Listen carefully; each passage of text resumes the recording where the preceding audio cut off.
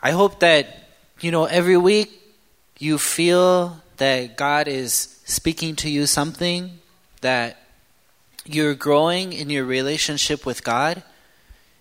I hope that, it's not like just something you come on Sunday and then you're reminded, oh yeah, I'm a Christian, I'm a follower of God. It should be something that, is new for you every day. You want to be listening to what God is talking to you that day. What does He want you to do? How is your relationship with God? How is it doing? We have normal ways of knowing, like our body. We have nerves and our stomach and stuff. So our stomach says, "Hey, I'm hungry. You haven't fed me in a while," or we start to feel thirsty, that we need water. Or if we're not wearing enough clothes, we feel cold and, we start to shiver and stuff. We have all of these ways of knowing physically what our body needs. But what about our spirit? Do you have that sensitivity to how your spirit is doing, to how your relationship with God is doing? Do you know when, I need to get right with God?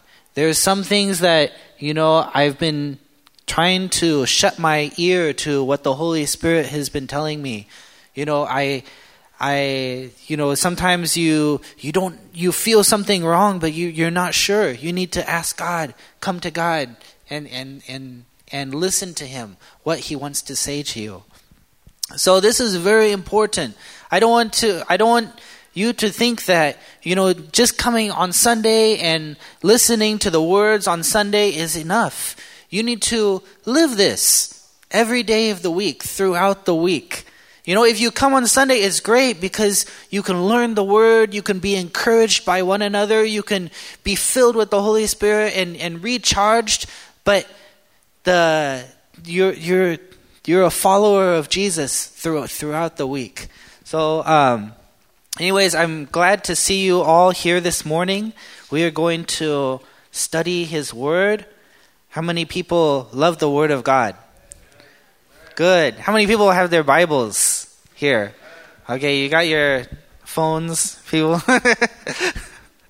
I think that having a physical Bible is very important, but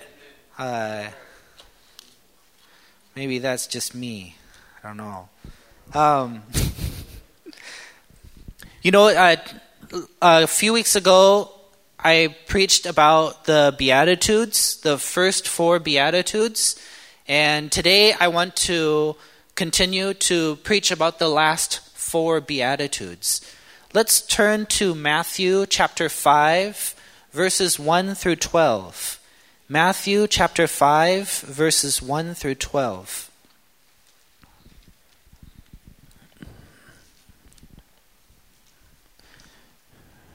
Matthew 5, 1 through 12. The Bible says, "Now, when he saw the crowds, he went up on a mountainside and sat down. His disciples came to him, and he began to teach them, saying, 'Blessed are the poor in spirit, for theirs is the kingdom of heaven. Blessed are those who mourn, for they will be comforted. Blessed are the meek, for they will inherit the earth. Blessed are those who hunger and thirst for righteousness, for they will be filled. Blessed are the merciful, for they will be shown mercy. Blessed are the pure in heart, for they will see God. Blessed are the peacemakers, for they will be called sons of God. Blessed are those who are persecuted because of righteousness, for theirs is the kingdom of heaven. Blessed are you when people insult you, persecute you, and falsely say all kinds of evil against you because of me. Rejoice and be glad, because great is your reward in heaven. For in the same way they persecuted the prophets who were before you.'" Let's pray. Father God, Lord, we want to submit ourselves to you, to what the Holy Spirit is speaking to us. Lord, we humble ourselves and we come before you. Lord, asking you, Lord, for your instruction, for your wisdom, Father God, for your empowering. We welcome the Holy Spirit to come into our hearts and to convict us and to change us and to renew our mind, Father God. Lord, we ask you, Father God, to speak to us as a congregation this morning. And Father, we will also pray for the church, Father God. Lord, we pray that you will help this church to fulfill what you've called us to do. We pray for our city, Father God. Lord, that you will have mercy on our city, Father. Lord, that you will turn people to you, Father God. Lord, that you will destroy the works of the enemy, Father. That lives will be restored and families will be restored, Father. We pray for protection, Father God, and safety, Lord.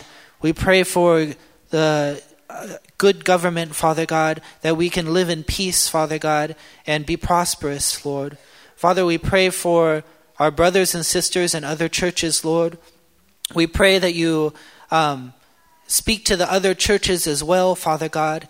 Lord, raise up many strong disciples, Father.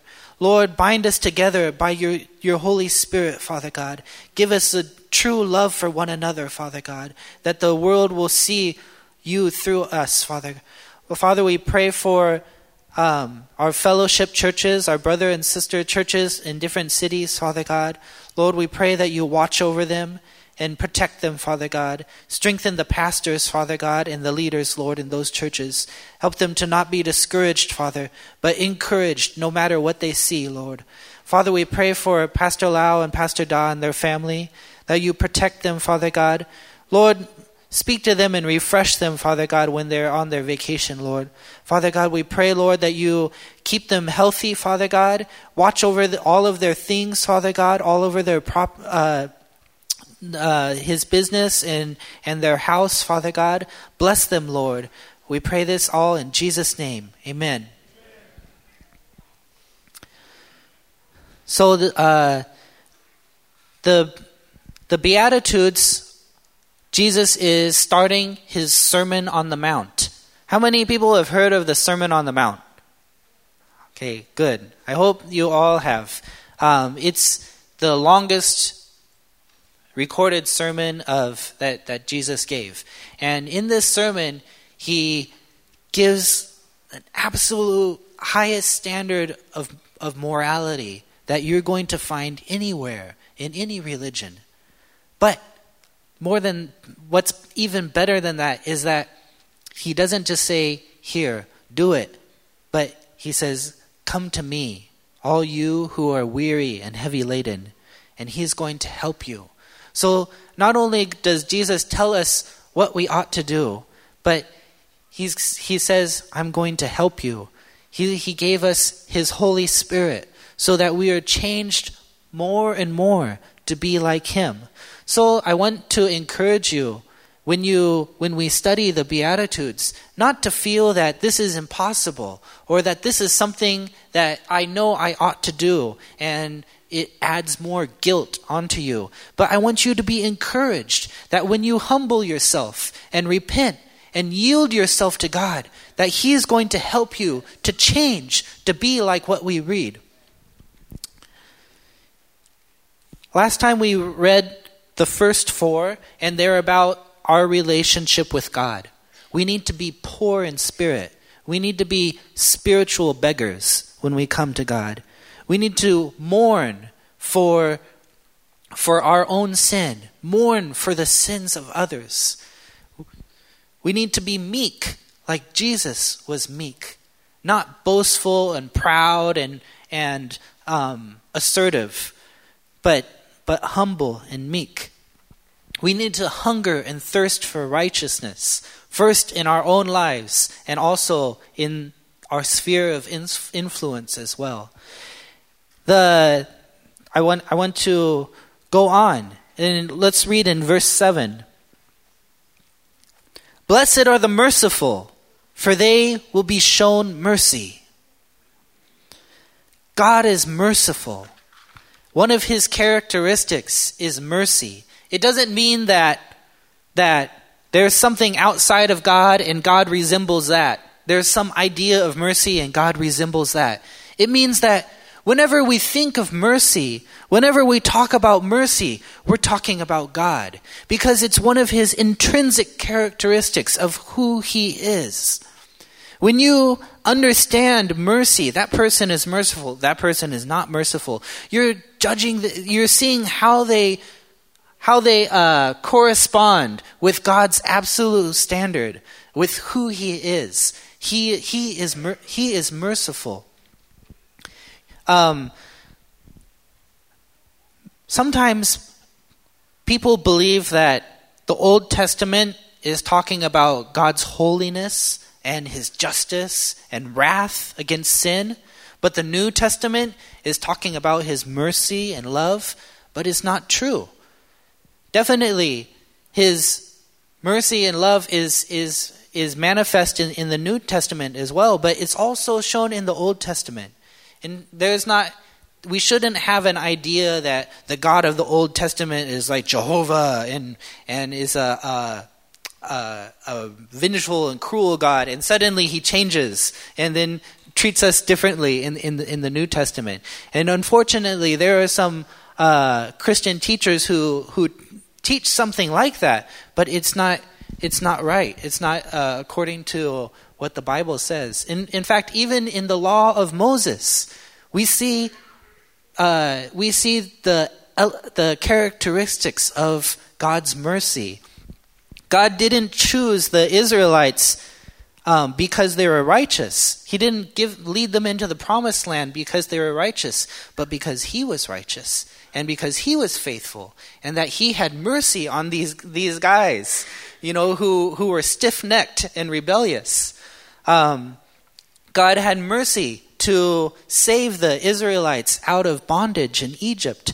When they're talking about the different rules even of you have to offer this sin offering and this offering. If you offered a sin offering, you were supposed to offer a lamb. But some people couldn't afford a lamb. So God said, it's okay, you can offer a pigeon. And I will accept that just as equal as a lamb.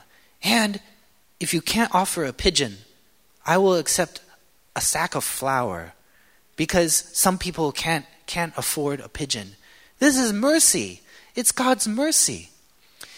He told the Israelites, every 7 years, you're to cancel all debts. And every 50 years, everybody is to be given back their inherited land. God didn't want there to be like an underclass of people who were condemned to be slaves and their children and grandchildren to be slaves forever because they couldn't rise out of it. But he said, hey, it's all right. There can be some richer people and some poorer people, but it shouldn't be like these guys are just going to be rich forever and their families are going to be rich forever and these poor people are going to be poor and poor forever. But you should show mercy to one another. He said specifically that the Sabbath is for rest. And not just for rest for the big landowners, but even he specifies for their oxen and their donkeys and their laborers and the immigrants that live among you who probably did like day labor. He said that even the oxen and donkeys should be able to rest on the Sabbath. You see, all of these things show God's mercy. God is a merciful God. It's part of who he is. We need to be merciful if we're going to be the sons and daughters of God, right? We need to be merciful if we're going to receive mercy from God. Sometimes we're not merciful in our own actions and in the things that we say and the things that we do. Sometimes we say, something is right, fair, just, and it's right. Therefore, that's what I'm going to say because God is about justice. But we lose sight of mercy. If we are an economic or fiscal conservative, and we think that that a welfare state is not good for people for moral reasons because it makes them dependent on others, or it kind of not makes them be able to stand on themselves, but is kind of corrupting for them, then okay, that's fine. I could see how that could be a merciful viewpoint. In fact, I tend to agree. I don't think that it's healthy for people to always, have an open hand out. Hey, give me, give me, give me. I don't think that's good for people, in the long run. But if we're saying those things because we don't want my tax dollars to go to these freeloaders, or, hey, I worked for this is mine. I should keep it. I'm sorry. That is not a merciful attitude. We need to be merciful and understand that the definition of mercy is undeserved. You only give mercy to people who don't deserve it. I mean, who you don't owe it to those people. Mercy can be shown towards the people who are in need, such as the Good Samaritan, right? The Good Samaritan showed mercy to the guy who got robbed. He was in need. Or it can be mercy shown towards those who have offended you, and especially if you have power over them in some way, and then you forgive them, you show them mercy. God definitely showed mercy to us in both ways, right? I mean, we offended God, and He forgave us, right? And also we were in need, and He showed mercy to us. So this is mercy. Mercy is undeserved. Jesus showed mercy to the woman who was caught in adultery. Jesus also showed mercy to the people who were crucifying him. He prayed, "Father, forgive them, for they don't know what they are doing." You see, this is mercy. What is the opposite of mercy? The opposite of mercy is condemnation and judgment. Did you know that the name Satan, it means accuser in Hebrew? Accuser, like I accuse you. Or if you're in a court, there's the prosecution and the defense. It's like the prosecution. That's what Satan. That's what his name means in Hebrew. If we don't have mercy, then we're being more like Satan than like God. Satan, he says, this person deserves to die.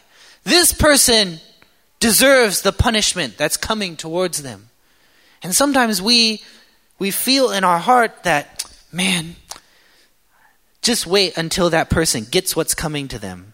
Then they'll see. Or if something bad happens to them because they've been bad and we feel happy about it, then we are more like Satan than like God.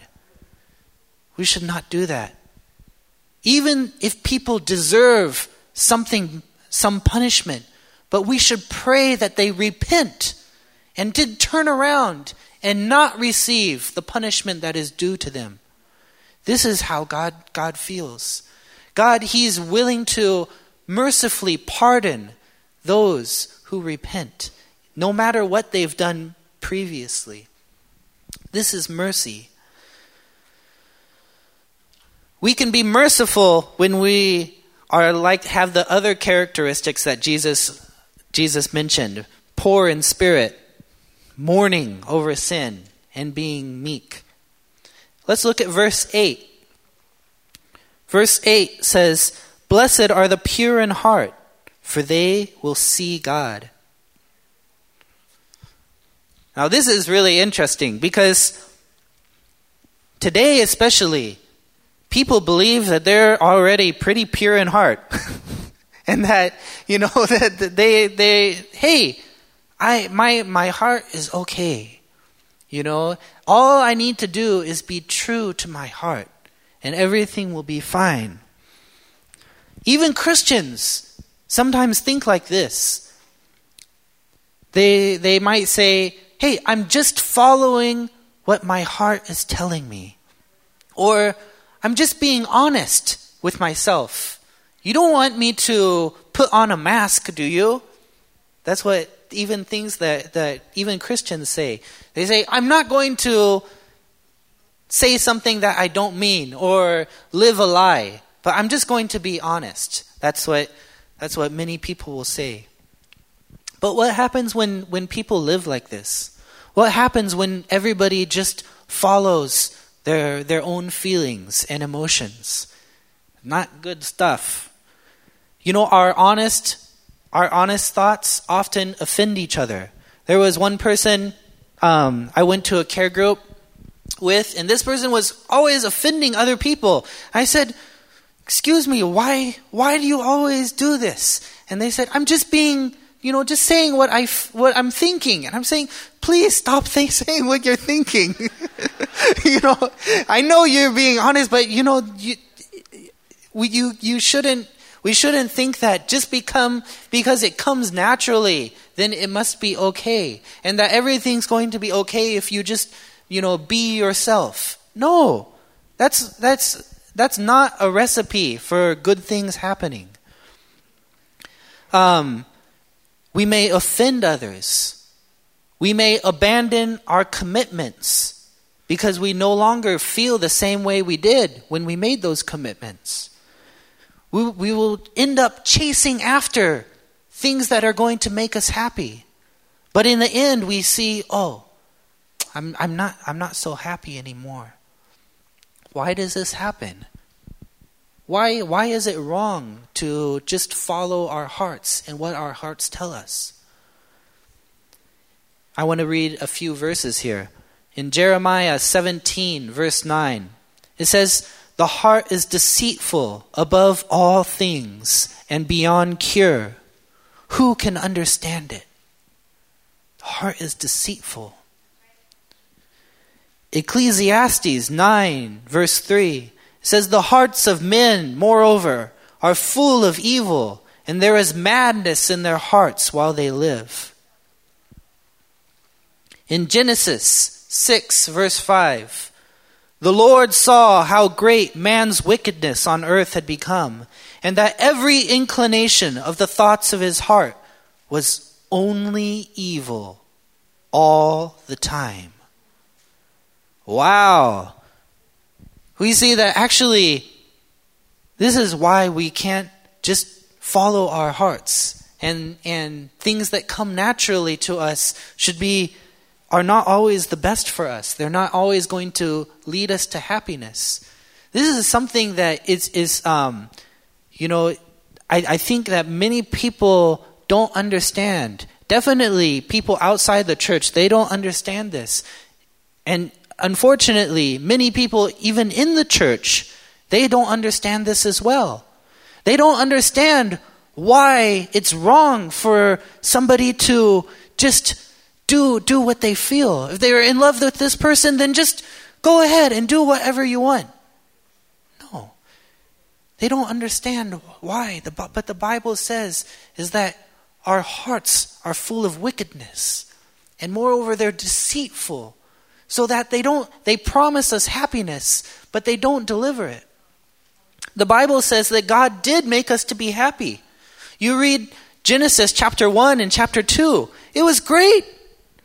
They had things to do. They were in charge of all the animals. They were, busy like planting, taking care of this large garden, which is a really large area. And they were naming all of the animals, and all the animals listened to them. It was great.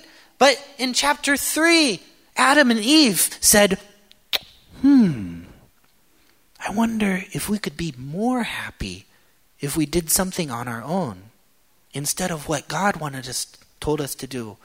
Maybe if we just followed our hearts, we would be even more happy. And so that's what they did. And that's the root of sin. That's the root of sin. And then sin grows up, boom, and it has fruit. And this fruit is action, in sinful actions. And when these sinful actions mature, guess what? Death. Death and destruction.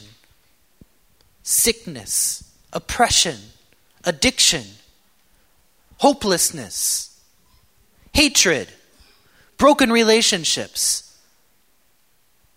That's why we can't follow our heart. We need to learn to distrust our own heart. Realize that, hey, not everything my heart tells me is good for me. No, I need to stick to the Word of God, what the Bible says.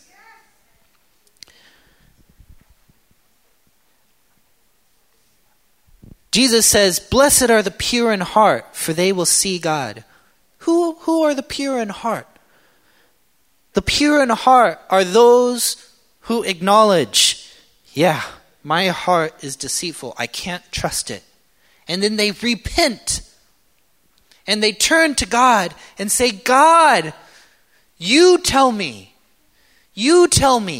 what is best for me. I don't want to choose for myself because I can't trust myself. But you tell me, and I'm going to submit to you. And probably the best example of this is King David in Psalm 51. David wrote this psalm after Nathan the prophet came to him and said, "You did wrong. You killed a man and you took his wife to be your wife. And you are the king. You're supposed to protect this guy. And he was loyal to you and you killed him." And when David heard this, it shattered his world and he was broken, and he wrote this psalm, Psalm 51, verse 1 through 12. Let me read.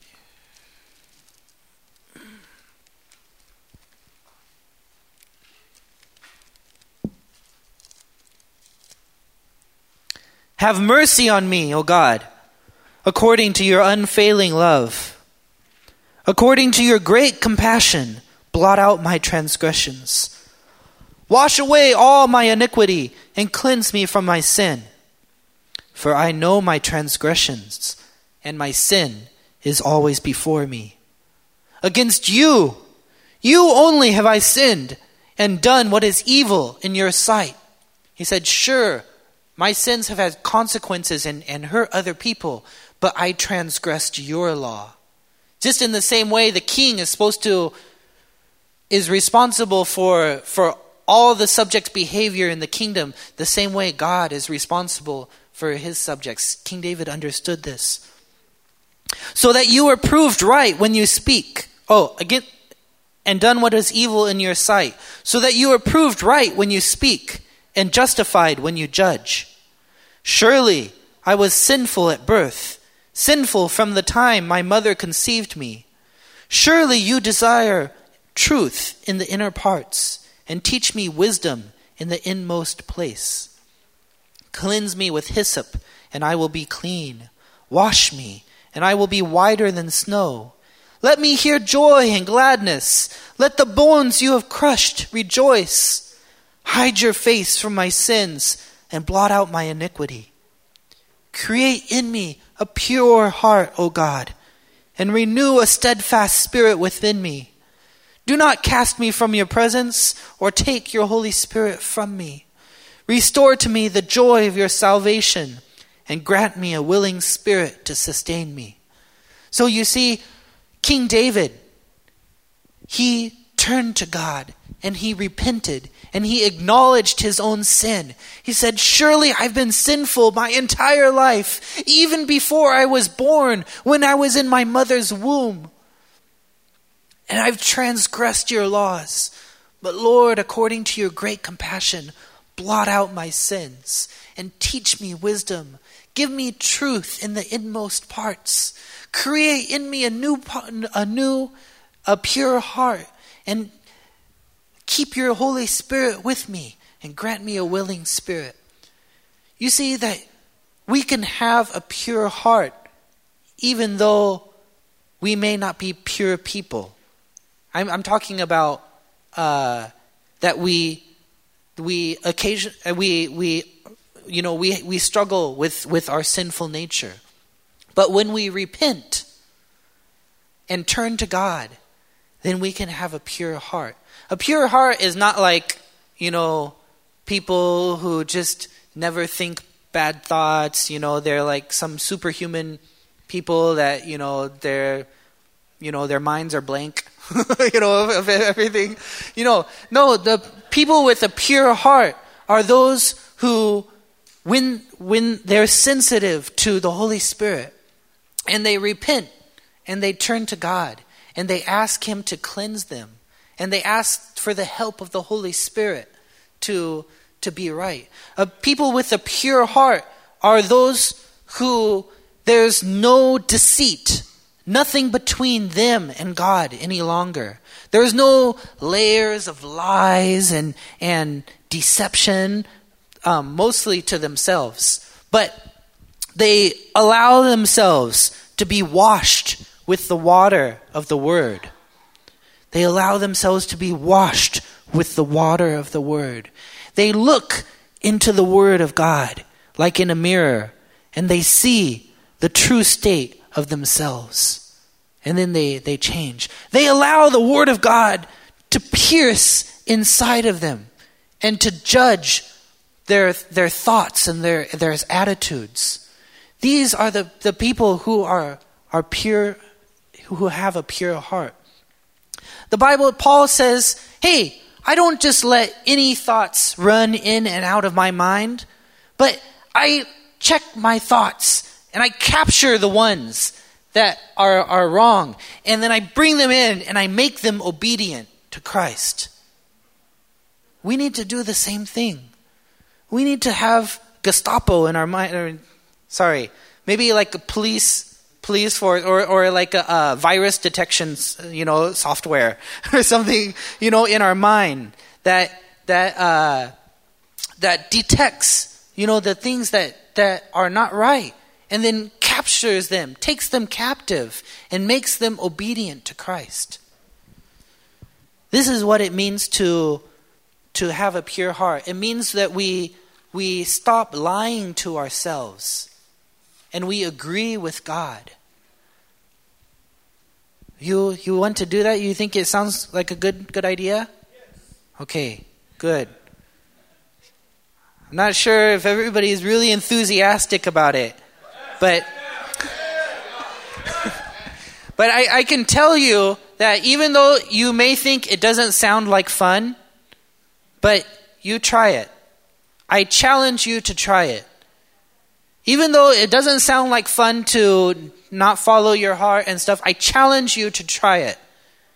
And don't see if you reap a harvest of righteousness because of it. God's going to use you and do things in your life that you didn't imagine before. But the things he's just take him at his word. And also, he's going to save you from so much trouble and so much grief. And he's going to protect the people that you care about who are around you too. It's just a much, much better idea. Okay, let's move on. Blessed are the peacemakers. Verse 9. Blessed are the peacemakers.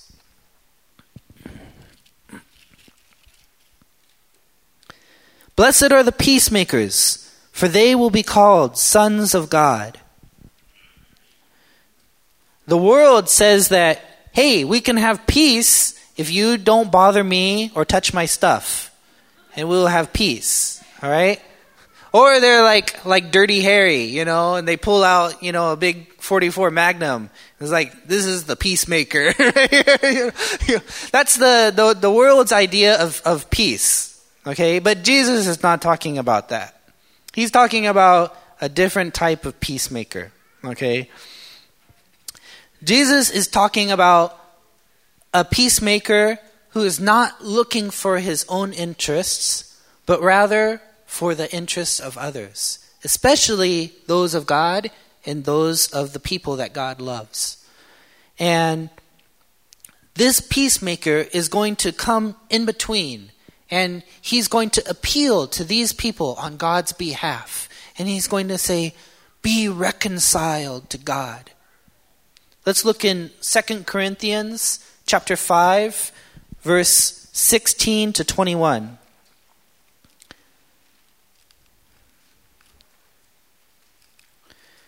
Second Corinthians 5, 16 to 21. It's kind of long. So from now on, we regard no one from a worldly point of view. Though we once regarded Christ in this way, we do so no longer. Therefore, if anyone is in Christ, he is a new creation.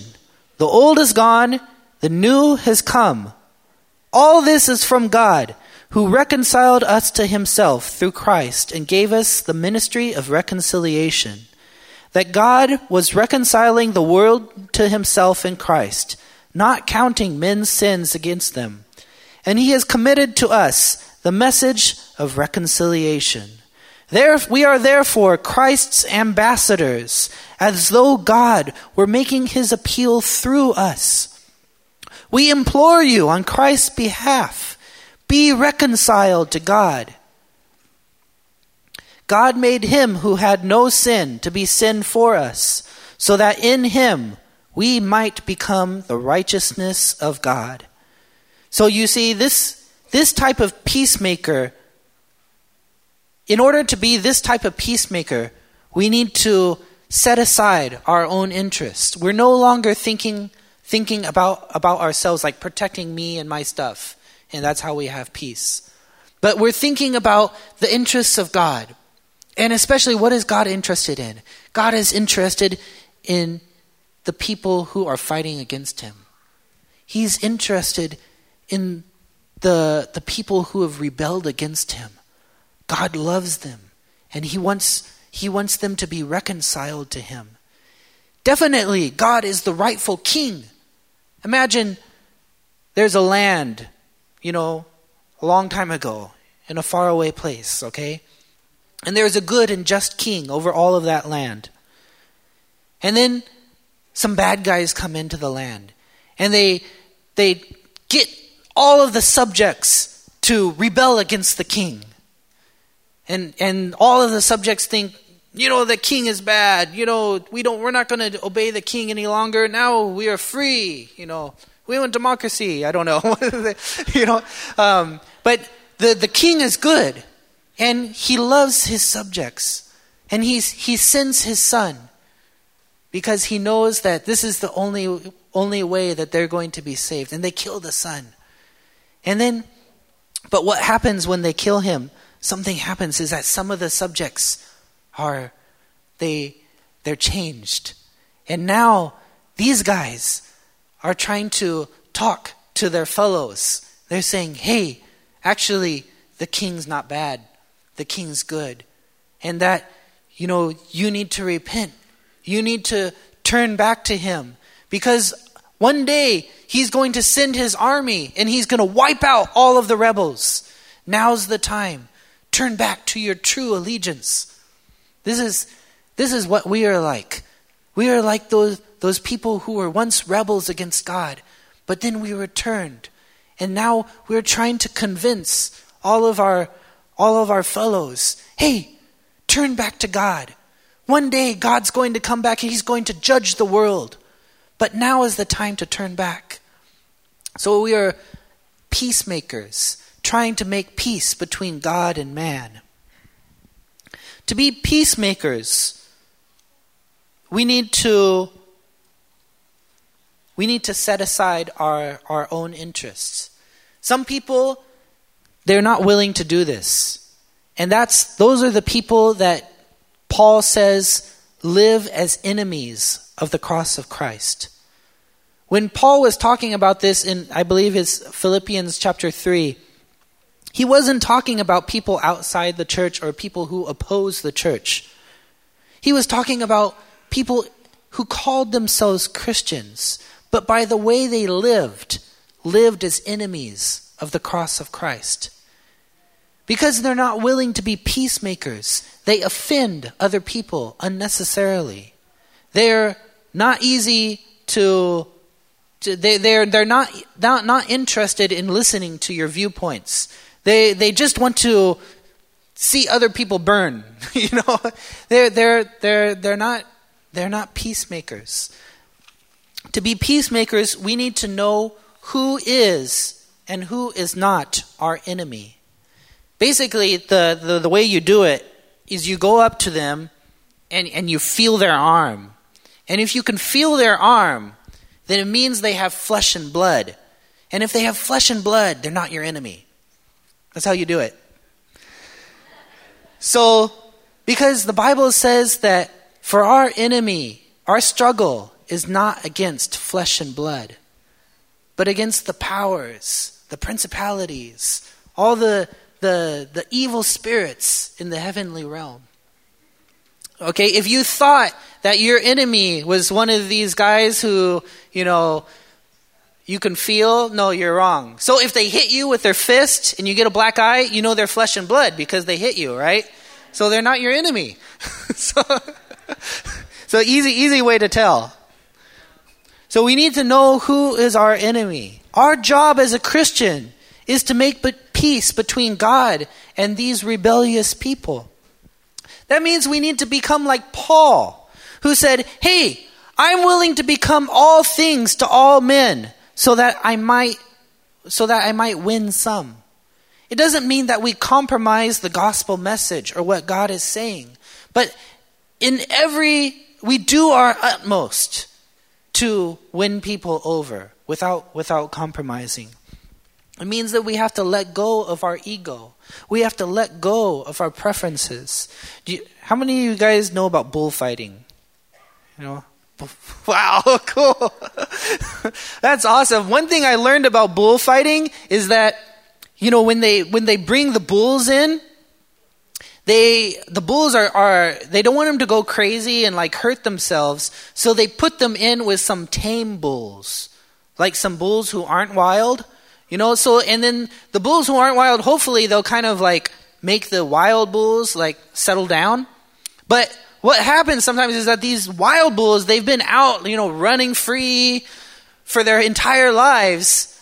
And suddenly they're in this place and they're really angry and they gore the tame bulls. And the tame bulls, they don't fight back because they're tame. They just get gored and then they, fall over and die.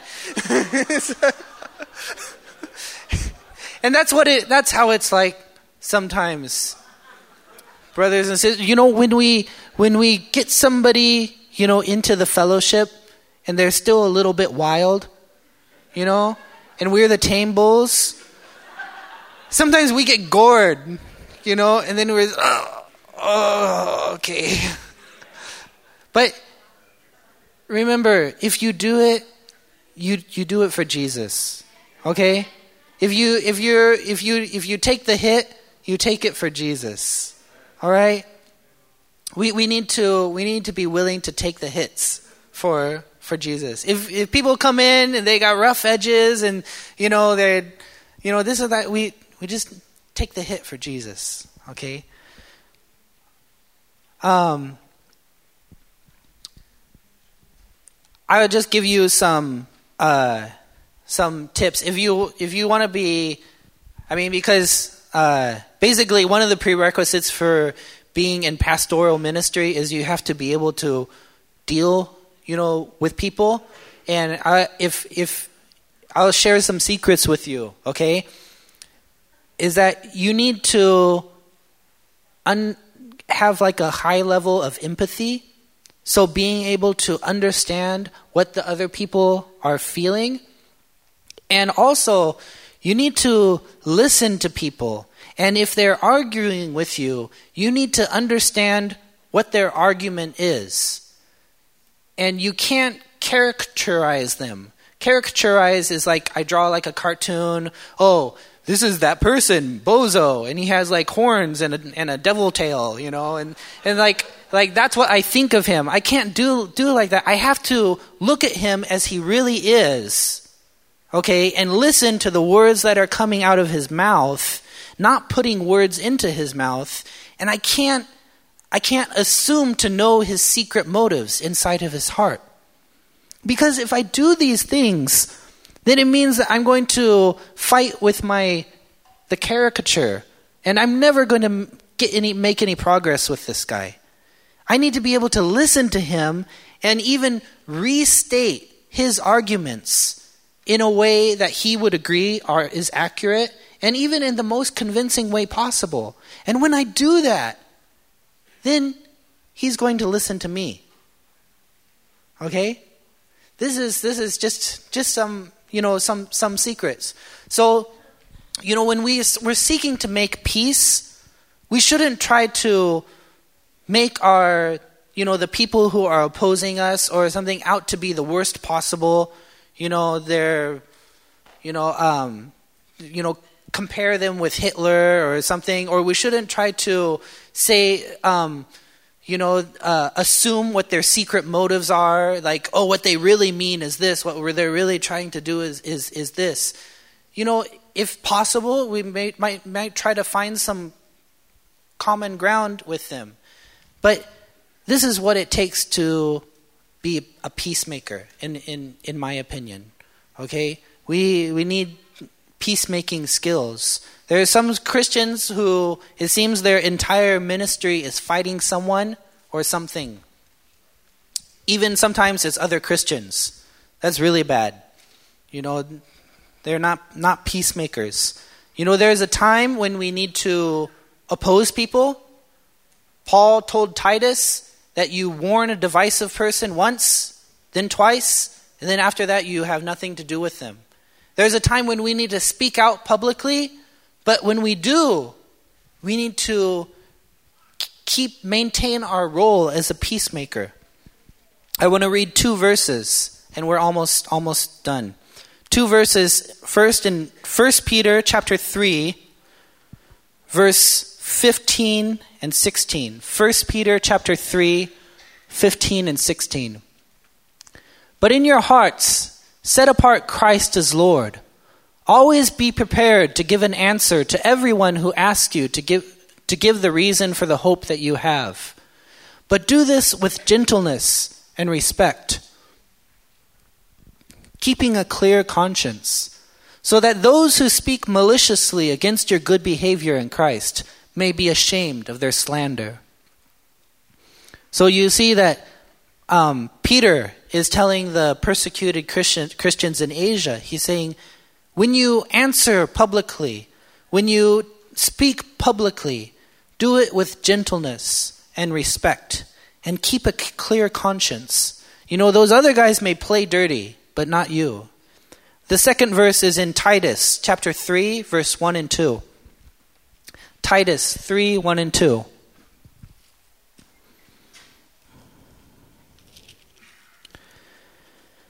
It says, remind the people to be subject to rulers and authorities, to be obedient, to be ready to do whatever is good. It means that implicitly he's saying, hey, you should not obey if they tell you to do something wrong, right? But if they tell you to do something good, yes, you need to be ready.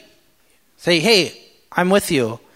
To slander no one means to not speak falsely about anybody. To be peaceable and considerate, and to show true humility toward all men.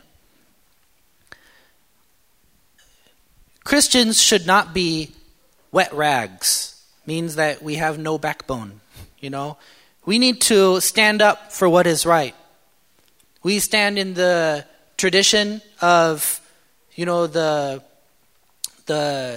abolitionists who stood up, like Charles Finney. You know, his church in New York was burned down because he preached against slavery.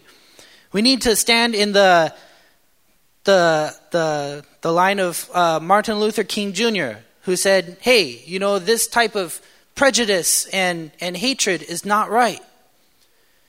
But we need to do it with gentleness and respect and with true humility towards all men.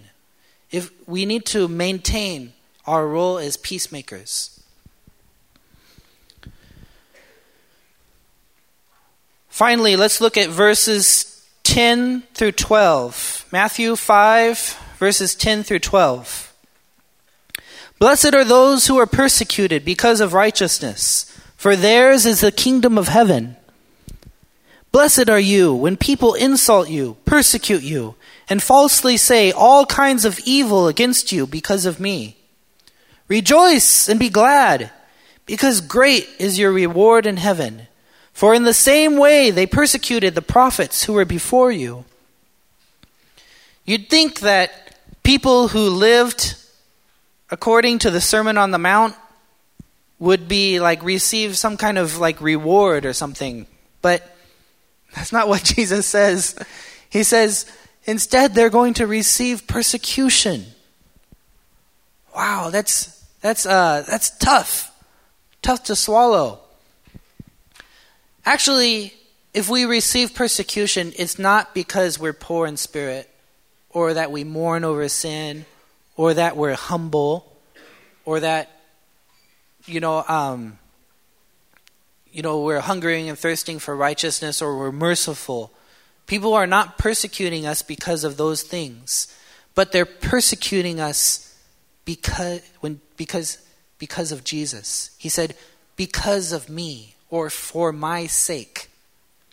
We are persecuted because of Jesus. Even though Jesus said, hey, you guys be peacemakers, he also said, I did not come to bring peace, but the sword. He didn't mean that Christians are to, pull out their swords, but he meant that where Jesus is, there's going to be division. There's going to be people who follow Jesus, and then there's going to be people who oppose Jesus. It doesn't mean that we bring the sword, but that there's going to be division, and we're going to be persecuted. Jesus was humble. He was merciful. He was a peacemaker. But they beat him and crucified him. If they did that to Jesus, definitely, we are not exempt.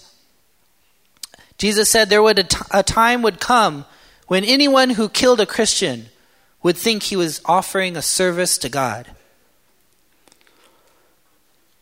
In fact, this is one of the marks of a true Christian, is that we do receive persecution. So we shouldn't be worried about it. Don't be worried when people call you names or falsely say stuff about you. Don't be worried. Just bless them. If one day, somebody comes in and sets fire to our church or whatever, don't be worried. Don't be discouraged. God holds all things in his hand. He is sovereign over everything. This morning we were studying the book of Acts, and after the leaders in Jerusalem had arrested the apostles and then let them go and warned them not to speak in the name of Jesus, they prayed, Sovereign Lord, creator of heaven and earth, maker of the earth and the seas and everything in them. He said, and then he quoted from the book of Psalms, and he said, why do the nations rage and the kings plot in vain against you? And the idea is that, the people who oppose Jesus, they're going to throw everything they can at his followers. But we shouldn't be afraid. Instead, we should pray like the apostles did. They said, Lord, hear their threats and enable your servants to speak with great boldness. Come down and show your power with signs and miracles. So to conclude, I'm sorry I can't say that, if you do all these things, you're going to be the most popular people, because you might not.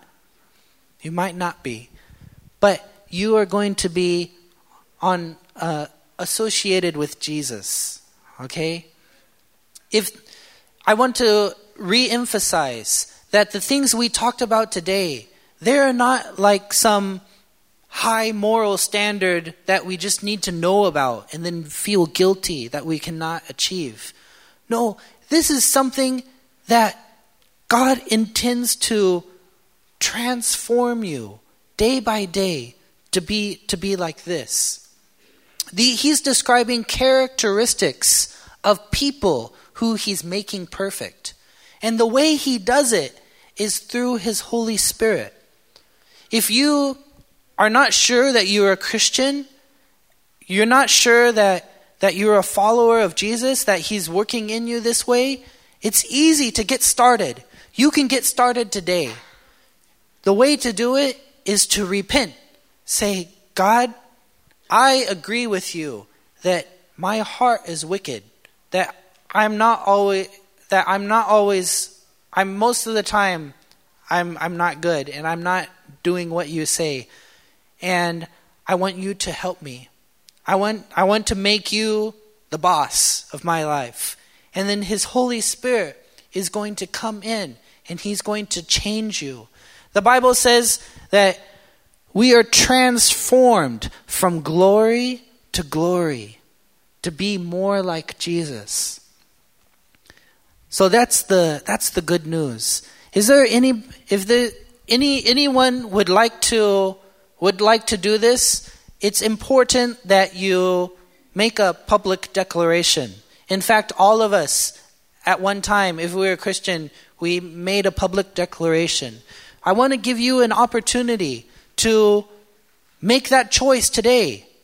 You need to, the reason why you should make a public declaration is because you know that it's that you're making this choice. Because if you just make it in your mind, then maybe you'll make it unmake it in your mind later.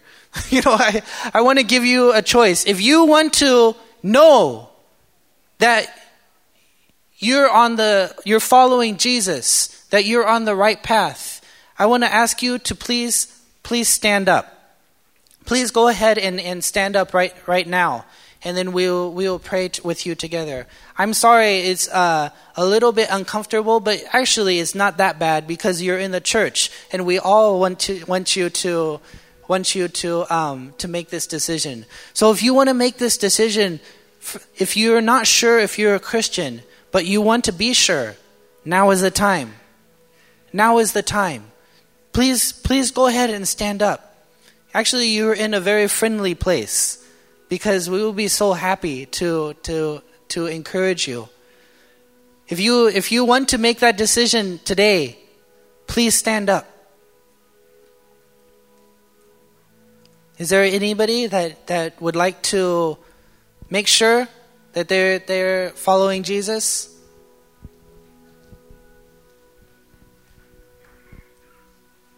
Anyone else?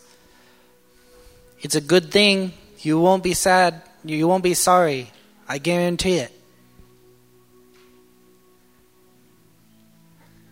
Is there anyone else? If you're not sure, if there's any doubt, now's the time. You can be sure. Easy. You can be sure. All you have to do is make a decision. It's a decision. Is there anyone else? I think there's still some more. You're just waiting for me to stop and give up, but I'm not going to.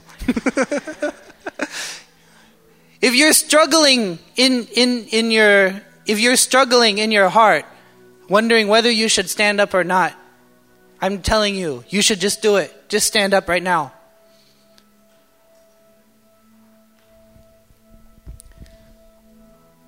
Okay. One last chance. Is anybody else out there?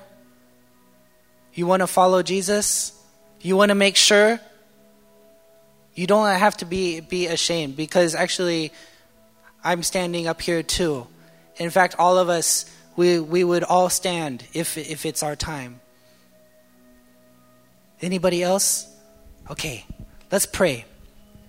Father God, Lord, you see these people, Father God, Lord, that they publicly say that they want to follow you, that they want to be your followers, Lord.